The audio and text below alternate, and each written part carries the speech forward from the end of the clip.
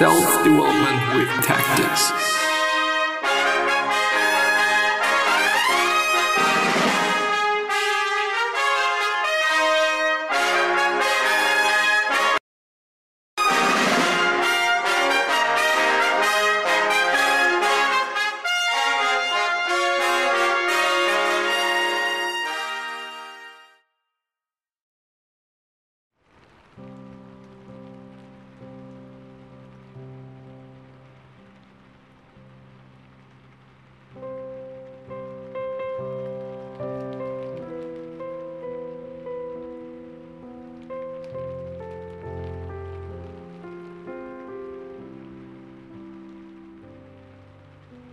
In 2020, I have lost and gained.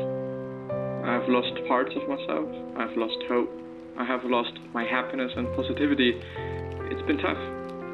But 2020 showed me what I have and what I should be grateful for.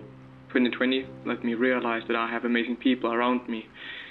People that I'm so grateful for having. People that kept me alive. People that were my light in the dark. 2020 showed me pain and suffering.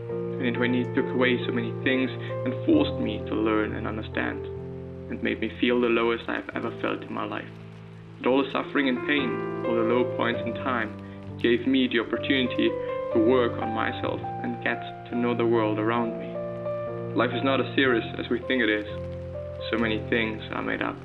So many things don't matter in the end. I'm fearing 2021.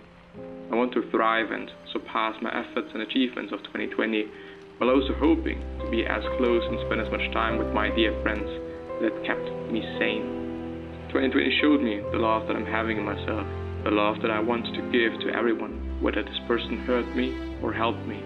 I have so much deep love for people and just wish them to be happy, even though I'm not.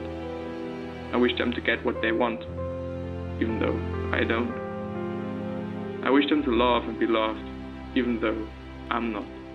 I wish you the best 2021, and to all my brothers, people I know and people I have loved. Thank you.